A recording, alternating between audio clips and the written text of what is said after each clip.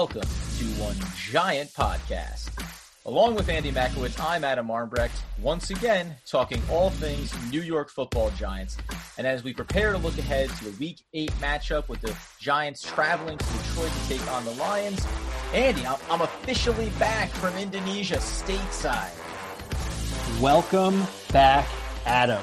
I am most excited that we don't have to record either at 6 p.m. or midnight at this point. Yes, this feels a lot better. I don't think there was any level of convenience for either one of us while I was in Indonesia, but I do have to say, in case Courtney listens into this one, I had a fantastic time there. It really was great to be around Sabrina and Doug and the family and everything, and just a wonderful experience. But I am excited to now be in the same time zone as my co-host on the One Giant Podcast. And I'm sure traveling from Bali, you're on the plane, you probably had Wi-Fi, so I'm expecting a very crisp, clean, stat-filled podcast from you this week. Yeah. In the 24 hours of travel that I did in order to get home from what was my Wednesday, but is your Thursday, I totally dove in deep dive on this stuff. I could not be any more prepared. Let's do it. One Giant update. Before we take a look at the matchup with the Detroit Lions specifically, as always, following Wednesday, news and notes around the team. We'll dive in with the first one. The Giants go ahead and they sign Deone Bucannon. A little bit of speculation around this player for a couple of days there. Anything you want to report news and notes-wise before I kind of hit you with, I think, some surprise information? No, the only thing I would say is I think we were all hoping to see Sterling Shepard back at practice. Lingering concussion issues are never a good sign. He does kind of really boost the offense and gives Daniel Jones another weapon to go along with Golden Tate. I'm excited to see those two together, but unfortunately it's not going to be this week against the Lions.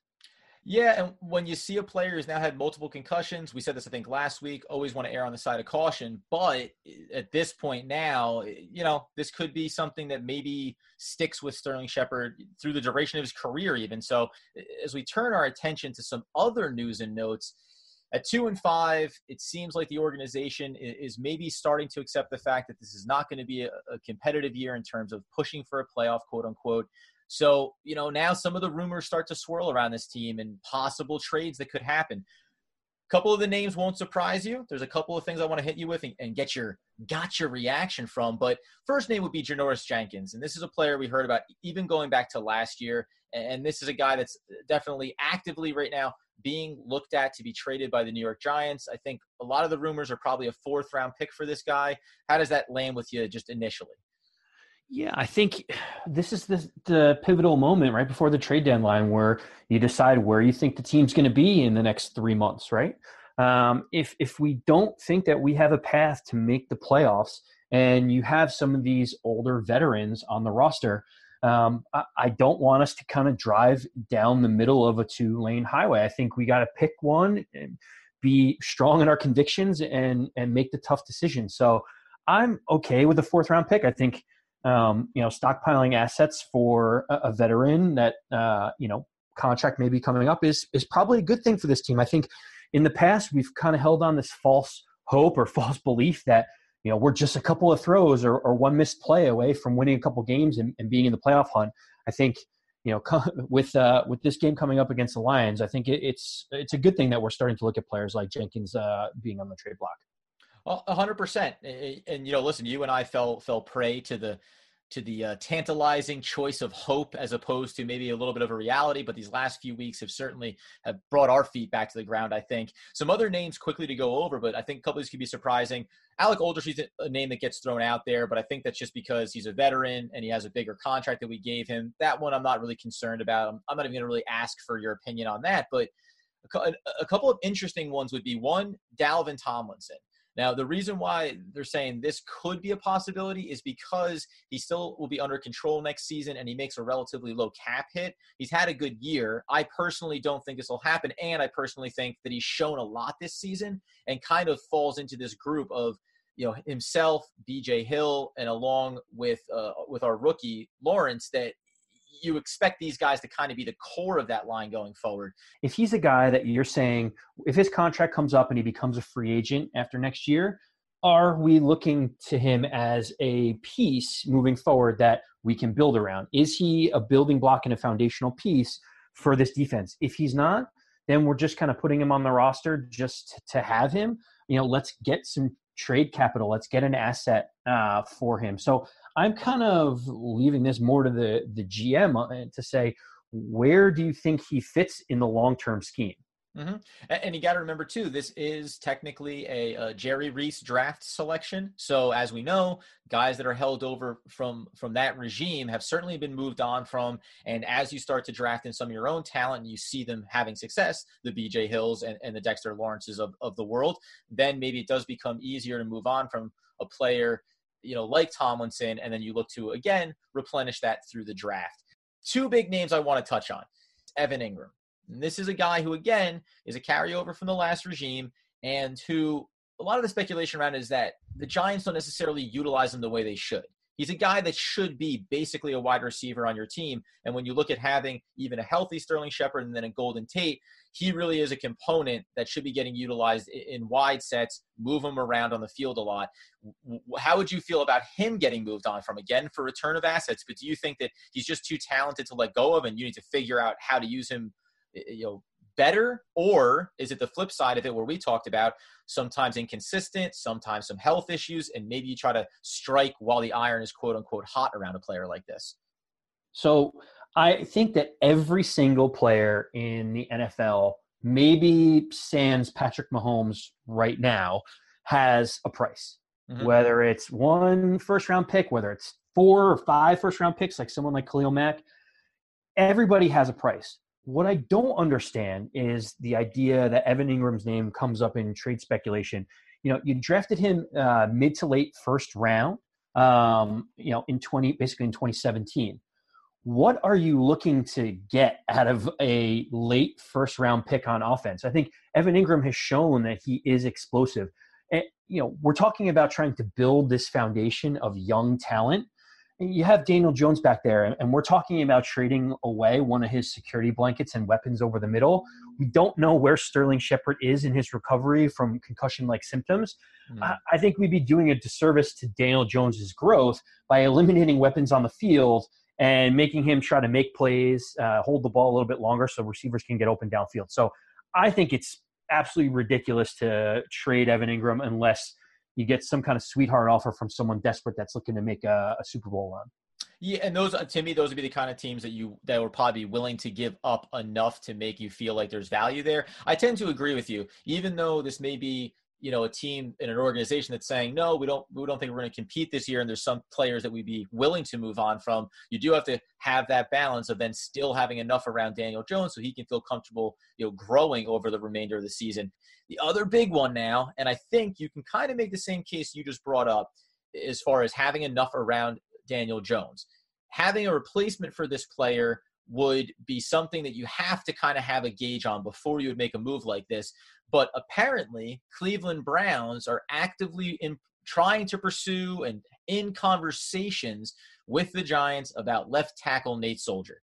And this is a guy out in Cleveland. Their offensive line has obviously been an issue for them all year. It's a team that had pretty high expectations coming in, and I think they look at Nate Solder as a potential, fill in and at least stabilizer along that line. This will be the last one before we move into the game talk. So I've heard some tongue-in-cheek comments. Obviously, the Giants feel very comfortable trading with the Browns. Mm-hmm. One of the things that I heard was, man, Cleveland could use someone on their offensive line to help protect their quarterback, and the Giants could probably use a number 1 wide receiver. It almost makes too much sense to trade Odell Beckham back to the Giants for Nate Solder, right? Yeah, and when I saw that, I kind of shook my head and I said, this is ridiculous. But then I kind of chewed on it a little bit. I mean, it's kind of funny to think that it's come around full circle. Both teams traded away and now have kind of bare spots, especially with Sterling Shepard hurt for the Giants at wide receiver. I think we don't want to get Daniel Jones killed. That's my biggest concern. It would be great to move off of Nate Solder's contract. I think we've talked in earlier podcasts. I haven't been as critical of Nate as you have. I mean, you look at some of the defenses that they've been going up against in terms of, the Vikings defense. You look at the Patriots defense. the Bills defense, these are pretty good defenses that can get after the quarterback. And I think Nate has performed well. That's why there's interest for him on the market, even at his, second highest, I think, tackle salary right now. But, my big concern is I don't think you can move him, because how much are we going to put on a rookie offensive lineman to protect Daniel Jones? And I just get really concerned at him.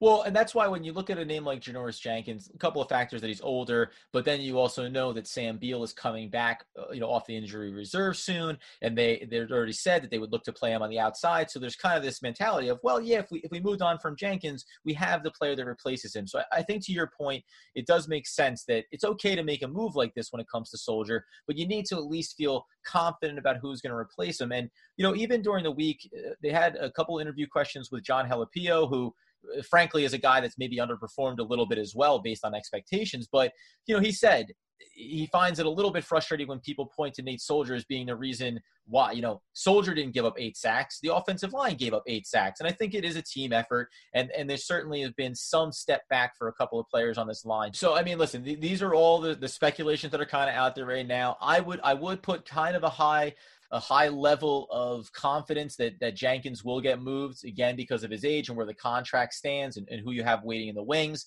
Tomlinson and some of these other guys, I really don't see a lot happening. And even Nate Soldier, it's hard to tell if internally the organization doesn't like what they've seen from him or not. But so, something to monitor. And of course, I'm sure by the time we come back after the Detroit Lions game, we're going to have a lot more information. But I do expect some level of moves to get made here before the trade deadline.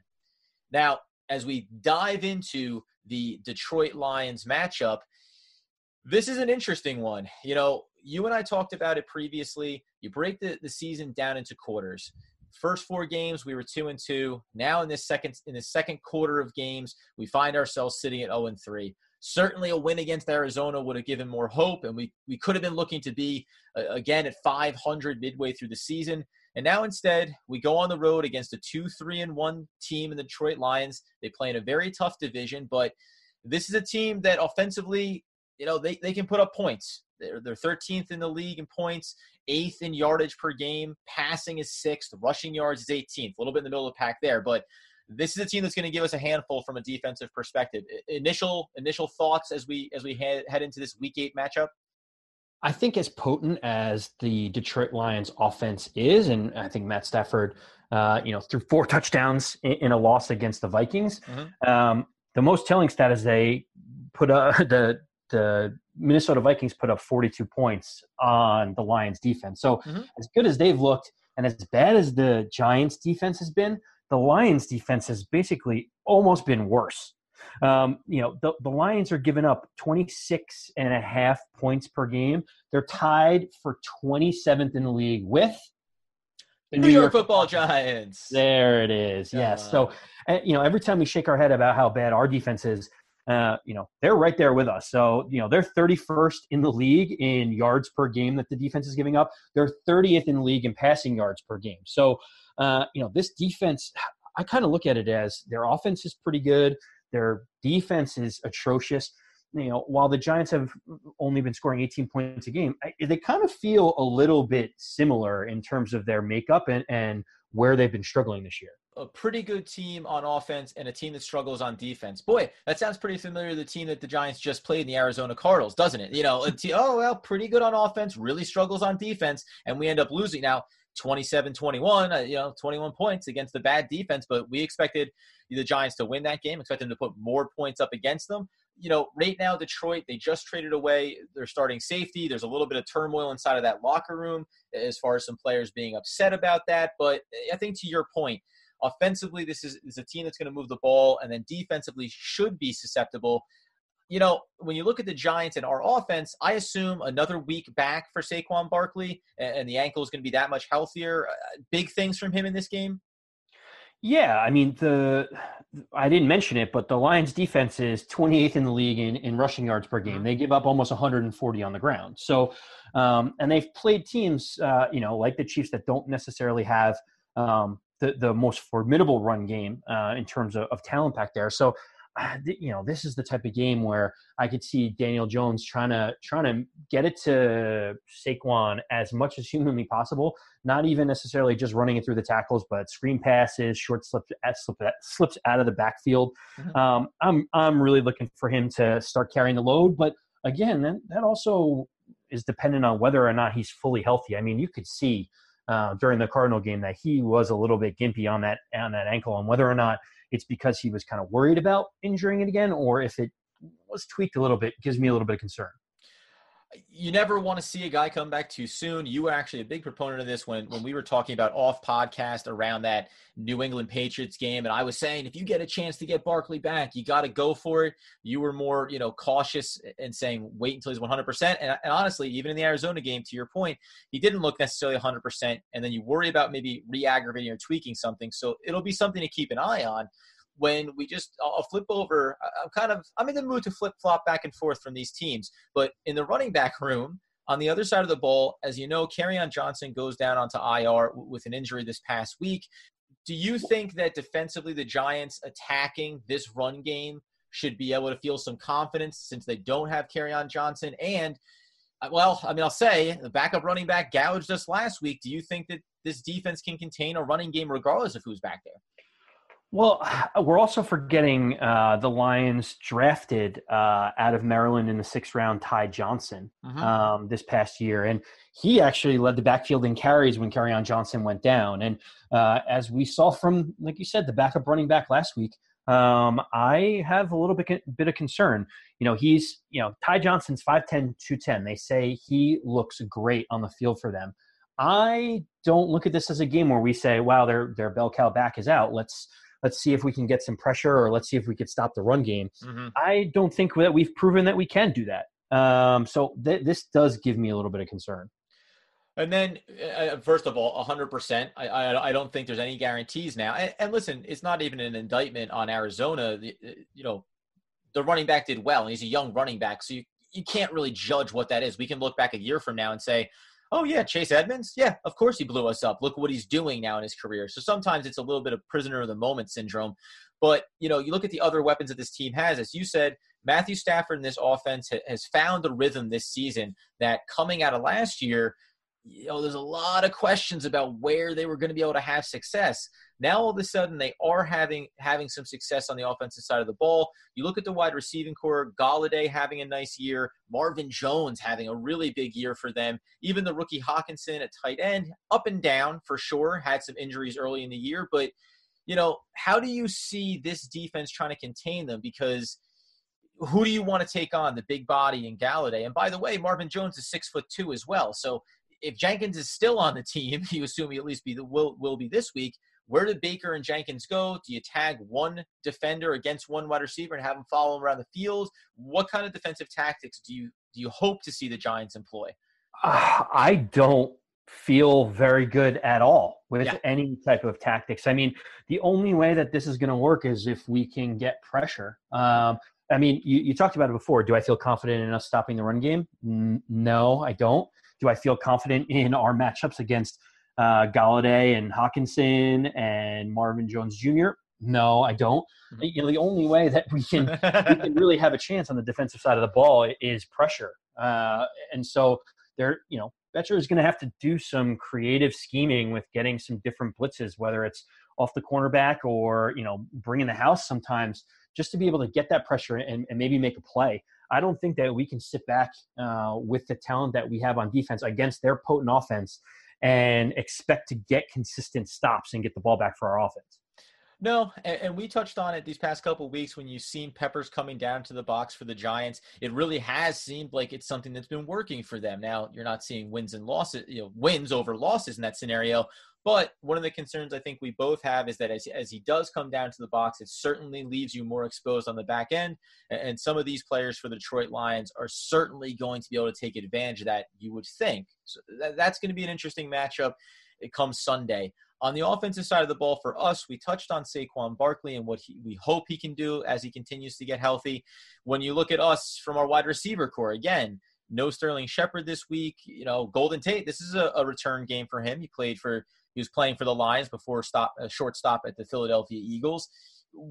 Evan Ingram, up and down game last week, misses a big opportunity for a big catch. Daniel Jones, sloppy play last week, trying to get a level of stability underneath him. Let's kind of wrap that up as far as what we want from the offense, and then go big picture with Pat Shurmur.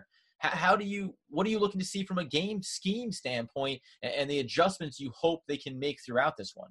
There are absolutely no excuses for our offense to not play well in this game. Mm-hmm. I get that we are on the road. I get that we have a rookie QB. But, you look at last week, it was windy. It was pouring rain. It was a little cold and damp at the Meadowlands. So, you know what? Listen, that was the first time that Daniel Jones is kind of having to deal with that type of weather. And, you can chalk up whatever you want to that game. I'm putting that game behind me so that I don't get angry about Pat Shurmur's decision-making again. Don't get me amped up on that. But there is a real expectation from me that the offense is going to do well.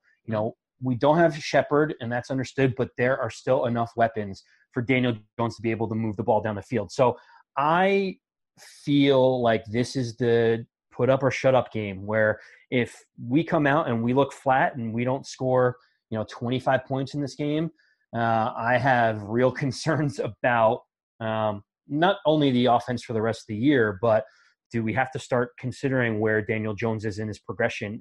I know it's early. I know it's only been 5-6 games, but that's kind of where I stand. What are you thinking, Adam? It's the same kind of thing, right? We've seen this so much now, and you don't want to sound like a broken record in a lot of ways, but this really is a zero. I felt the way about the game last week, zero excuses. But again, I'll chalk up the weather as being something that throws you off. Saquon Barkley, not 100% healthy, but this feels like the kind of scenario where you want to see Daniel Jones with the assistance of Pat Shurmur and good game calling have a nice, clean game. Throw whatever it is, 2 touchdowns, no picks, 1 touchdown, 0 interceptions, 230 to 260 yards. Play a nice, clean game, lean on the rushing attack, and just accept the fact. Listen, the reality, too, that you need to see is in terms of wanting Daniel Jones to have progression throughout this year, you need to go ahead and accept the fact that if the game is getting away from you, it's getting away from you. Because that's not what the most important aspect of the rest of this season is going to be for the Giants. It's about seeing the growth of young players, Daniel Jones first and foremost. So don't commit to going for it on a 4th and 15, Pat Shurmur, except that you need to punt the ball away there and not leave your quarterback to potentially get hit from the blind side, have a fumble, and just be one more negative situation that he has to grow through a little bit. So I don't know how much of the Kool-Aid I'm going to drink, but I will say it is a matchup ripe for the Giants to take advantage of, and you certainly hope that they're able to do so. I'm gonna challenge you for a second there. You said that you're hoping that Daniel Jones can throw for 230 yards. Is that what I heard you say? I said 230 to 260, but. Yeah, I mean, if Daniel Jones throws for 230 yards, there is a 0% chance that we win this game. 0. Yeah, okay, but I get it. But at the same time, it's like setting an expectation. Like we went into last week, right? What we both have. I said 265 for Jones. I think he threw for 220. You said over 300. He came nowhere near that. Like I understand what you're saying. If you want to talk about what needs to happen in order for them to win the game, well, that's different than what I think is probably an achievable goal. Because Arizona was a bad defense and we couldn't have success. I get it, but we couldn't have success through the air. That's just the bottom line. So, I need to be somewhat realistic in what my expectations are as well. Because he hasn't thrown for 280, 300 yards consistently during, since his debut. So how can I expect him to do it regardless of the defense we play against? But that's the thing is we're playing against the 30th ranked passing defense indoors in a dome who is going to put up points against our defense. It's the only scenario that I see. I can't see Daniel Jones even throwing for under 200 because the Lions offense and Matt Stafford is going to put up points. Yeah. And we're going to eventually have to put the ball, if we're behind, in Daniel Jones' hand, and he's going to have to make throws. I think, in the weather, we kind of forced the run game, obviously, a little bit, and we thought we were in the game a little bit more last week.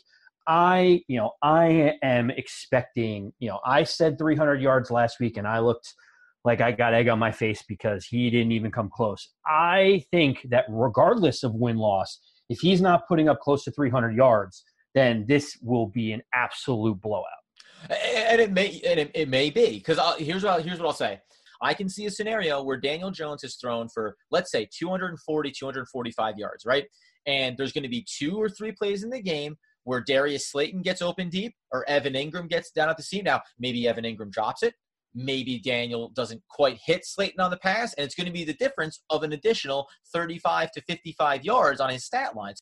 There's a part of me that I agree with you. I think that the game is going to play out that kind of way, but it's going to come down to whether or not is the catch made. Does Jones have time to, there could be an open receiver down the field and Jones gets swallowed up in the pocket. He could hold onto the ball that second too long and do what he did last week and try to spin his way out of a pocket and end up getting hit. So, I just think that there's a couple of these little elements, and then this is how any NFL game goes, but there's going to be a couple little things that are going to dictate whether or not he has a, 250, 60-yard day or a 315-yard day. And that may sound like a big difference, but it's really not. It's 1 or 2 catches on a given drive, and that's going to dictate whether or not he has what will feel like a big successful day for him or one that just kind of feels, average or muddling. Well, and we will put up our predictions on social media for where we think Daniel Jones is going to be. Obviously, we can already tell which way both of us are leaning right.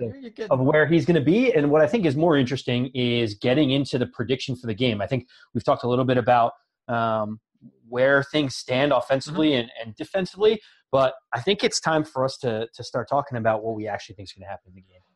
Well, we sure can, Andy. But before we get there, I'm going to need you to give me a little bit of information in terms of where does Vegas think this game is? Hit me with the over-unders. You know that I need this stuff, Andy. You know that I look to you for. Everybody looks to Andy on the podcast for this kind of information. Excellent. And I even have a fun little statistic for you before we get into it. So in doing some research, even though you're our resident statistician over there, I looked in both the Giants and the Lions have a negative point differential right now. Which always a positive. Yeah, that's literally the opposite. Could not be more of the opposite if it's a negative, right? And so I kind of thought to myself, man, a negative point differential, that's basically impossible to overcome. And Adam, are you ready? Yes. Since 2010, 9 teams have had a negative point differential at the end of the season and still made the playoffs. Wow. 9, which to me blows my mind.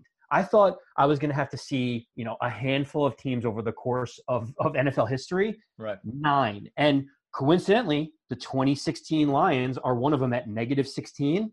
And one of the other ones that's noteworthy is your 2011 Super Bowl champion New York Giants had a negative 6 regular season point differential. Well, you heard it here first, folks. Andy Makowitz thinks that the New York Football Giants will not only make the playoffs this year with a negative point differential, but he also thinks that it's 2019 New York Football Giants Super Bowl champions. Well, you forgot to mention that they're facing the 2019 Lions in the NFC Championship game. Ah, yes. Yeah. The only way that it would make any more sense is if these two teams meet. Yeah. But I just found that fascinating that, you think teams are dead in the water and then you see these teams go on runs. I think the Seahawks a few years ago were 7-9 and they had a negative 97 point differential and still made the playoffs. So while everything is doom and gloom and we don't feel great about a lot of things, I just thought that was an interesting stat considering both teams kind of are staring down the barrel of everything right now. Oh, for sure. But in terms of Vegas, yes. So the line opened up at the New York Giants plus 7, and the over-under at 49. So basically, they're saying that the Giants are going to lose by a touchdown. It's going to be somewhere between 21 to 28-ish. And about the same over-under from last week, if I'm not mistaken, too. I think 49 was that right? Yeah, it almost crept up to 50 last week. And currently it's at 49.5, and the number has moved down a little bit to 6.5. I think they're expecting that, some people are taking the 7 points, which is natural in betting to think, hey, at a touchdown, I push, maybe I can get lucky and it's a field goal game and I can clean up. So the Giants lines moved down to plus 6.5, and about 58% of the money is still going in on the Lions, which I find fascinating. Your early thoughts? Makes sense. Giants have been, pretty horrific. So we're on the road as well. So I think the Giants should be getting points. It makes sense too. Like I think to your point, it's at 7. There's a lot of reasons to put some money on that, and now you see it drop to 6.5. And the over-under, listen, it feels very similar to last week. Like I said earlier, bad defenses and good offenses, you expect there to be some points put up on the board. And I really think what it comes down to is just how these teams look in the early going of this game, because one of the things it is hard to gauge, although Vegas does a great job with this, is just how do bad teams start games? If they don't get into a rhythm quick, you can kind of see this thing muddle into the second or third quarter. But because the teams are bad, then you can see it ratchet up and see a bunch of points get scored quickly in this kind of game. So, again, I know you think that we want to see Daniel Jones have success, but that 6.5 to me speaks volumes for where the Giants are right now. And even though the Detroit Lions find themselves at 2-3-1, they're still a team that are in a very difficult division. Lost to the Green Bay Packers by just 1 point, right? I think they lost to the Chiefs as well. So this is a competitive football team in a way that the Giants, even in their losses, have not shown. Yeah, I mean, the Chiefs game, it looked like they had the game won for a while, if not for a fumble on the 1 yard line that went into the end zone that went back for a 100-yard touchdown run, which really changed the game in that Kansas City Chiefs game. But yeah, they've been relatively competitive. I mean, they beat the Chargers, they beat the Eagles at Philadelphia. They lost the Packers by a point at Lambeau. They've been a competitive team. They've been a little bit more competitive than the Giants. And that's what kind of concerns me about this, is they've played some really tough teams. The Giants have had, in my estimation, a little bit of an easier schedule. And, here we sit with the 6.5 points. I think that's a little bit generous towards the Giants, to be honest. Well, you know what? I think we've touched on all the key attributes there, the over-under, and how Vegas feels about it. You know the time, my friend. It's time for predictions. Well, who's going to go first? Who wants to? Oh, I don't care. I'll keep going first, buddy. Because quite frankly, I've been getting more and more confident. I've been getting bullish in my estimations about things. Even though I was wrong about Daniel Jones' stat line, I was closer, so that feels good. Even though I was wrong about the Giants winning the game, I was closer, so that feels good. So I'm just, I'm going to take the lead on this stuff and let you try to hedge your bets. I like how even when you're wrong, the only silver lining is that you're less wrong than me. That's nice. Well, listen, if there were more people on the podcast, I would try to hierarchy myself somewhere in there as well. But you're the only one that I have to go against. And I look at this game, the 6.5 points that the Giants are getting. Unlike last week against Arizona, where I thought 27-21, New York Football Giants victory, I don't know what to expect from the New York Football Giants anymore at this point. I don't know if the offensive line can hold up against anybody. They made the Arizona Cardinals look very strong. We've talked about my issues with Nate Soldier. John Jalapeno has struggled a little bit this year, that we thought he was going to be the answer at center. I don't know if that's true right now. So I definitely have my concerns. Where are you looking in terms of things you want to watch for? I'm looking at the Giants secondary. I have great concerns. Matt Stafford has looked great. I mean, he threw 4 touchdowns against the Vikings, which have essentially a top 5 defense in the league. So for me, the Giants are not a top 5 defense, and their wide receivers create matchup problems. So for me, I'm very curious. You talked about DeAndre Baker. You talked about Janoris Jenkins. You talked about Peppers. Bethea, there's a lot of concerns for me in the secondary in terms of getting stops and, not necessarily even making plays that force turnovers, but just getting off the field. Interestingly enough, something we didn't touch on before, but there was a little bit of talk about how Lorenzo Carter could potentially start to see some time shifting inside for the linebacking core. And right now, maybe you're pairing him up with Alec Ogletree, but long term, it'd be putting him in the middle of the field, which could help in run defense and maybe also help a little bit when it comes to covering a tight end. I only bring that up to say, Hawkinson, who's been a little up and down, but I think could maybe expose us over the middle when you're so concerned about those outside matchups that we've touched on.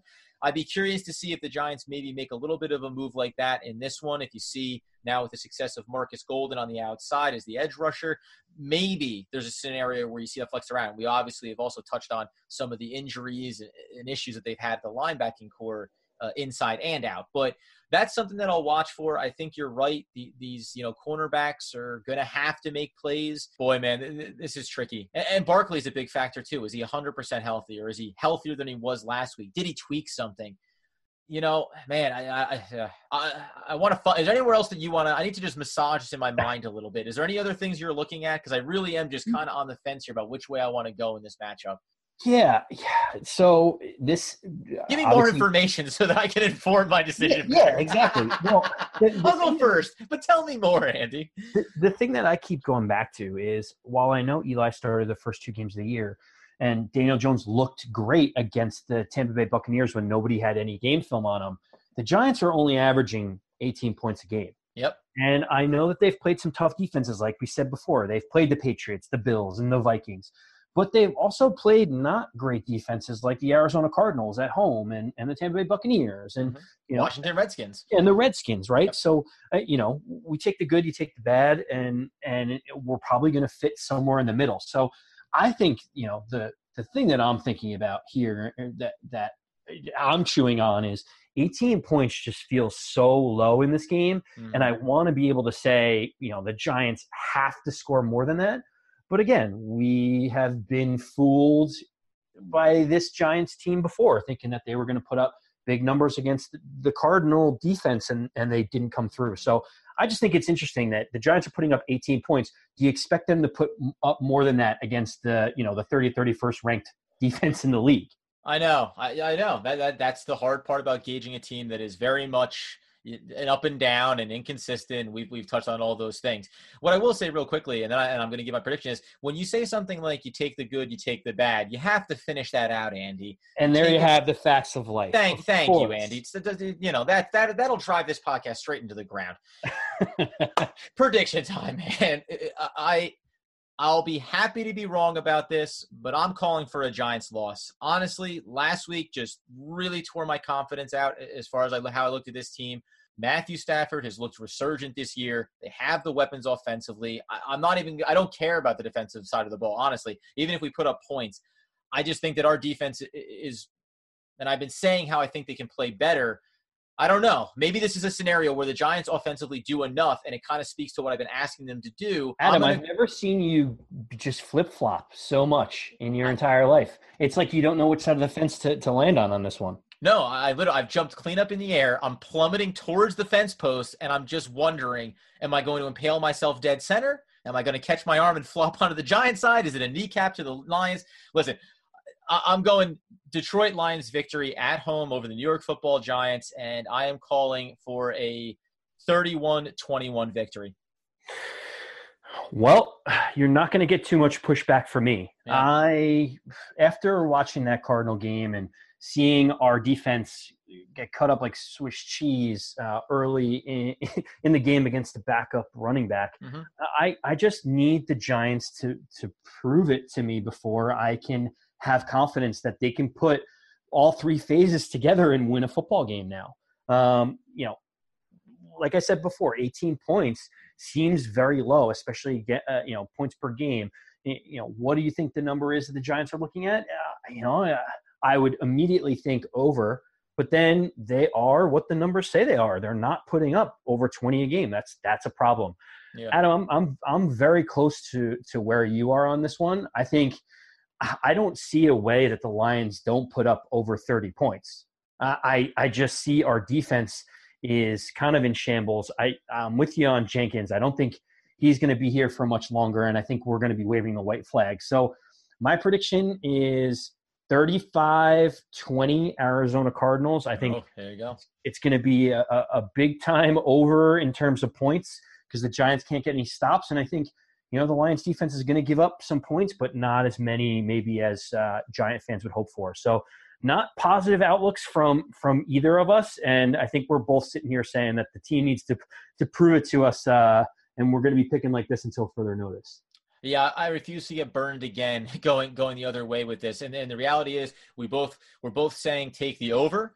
We're both saying take Detroit giving the points with our predictions. Like you said, I think it could easily push in the direction that you're talking about. That 35-20 doesn't sound out of the realm of possibilities. I think everything kind of combines together here, right? Trade rumors around the team. They just got gouged by a relatively bad Arizona Cardinals team. Detroit really needs this win. And so obviously, just to tie a bow on this, obviously the Giants will win this game then somehow, right? So well, and I know exactly what's going to happen come Sunday is, the first quarter, the game's going to kick off. I'm going to put my fandom hat back on. And the first Giants drive, they go down the field. It's an Evan Ingram 17-yard touchdown up the field. And I'm going to say, they got this one. They have this in the bag. And much like every single game where we start to look alive, like even against the Cardinals in the second quarter, the team starts to look alive after an abysmal first quarter down 17-0. I'm sure that at some point in this game, the Giants will pull me back in, but I will resist for one more week. Well, we'll probably, there's a very good chance that we're going to be sitting side by side pulling for the Giants this week. As I said, I'm back from Indonesia, got to meet the latest Makowitz in the household. So there's a good chance that Courtney and I are going to be joining you up there, saying hi to Kelly as well. Hi, Kelly. And then, sitting down to watch this game together and pulling our hair out, hopefully being proved wrong. I'm with you. I'm excited that you're back stateside. Like we said, we can watch the game and maybe get some things out on Twitter and on Instagram in real time together. So looking forward to it. And to be honest, I hope we're both wrong. Yeah, as they say, it's why they play the games on Sunday, right? So that'll wrap it up here for us. We got some really positive feedback about the new format, breaking things up into a reaction piece about the past week and then coming back and touching on the game ahead. So we were excited to hear that. As we always say, we want to hear from you. We got on Instagram a little bit this past week and had some interactions. Love to see that again for this one on Instagram, on Twitter, on Facebook at One Giant Podcast. Beyond that, Andy, it's just let's go Big Blue. I mean, and see you on Sunday, I guess. Fingers crossed, close your eyes, and hope for the best. And yes, let's go Big Blue. And as always, this has been One Giant Podcast.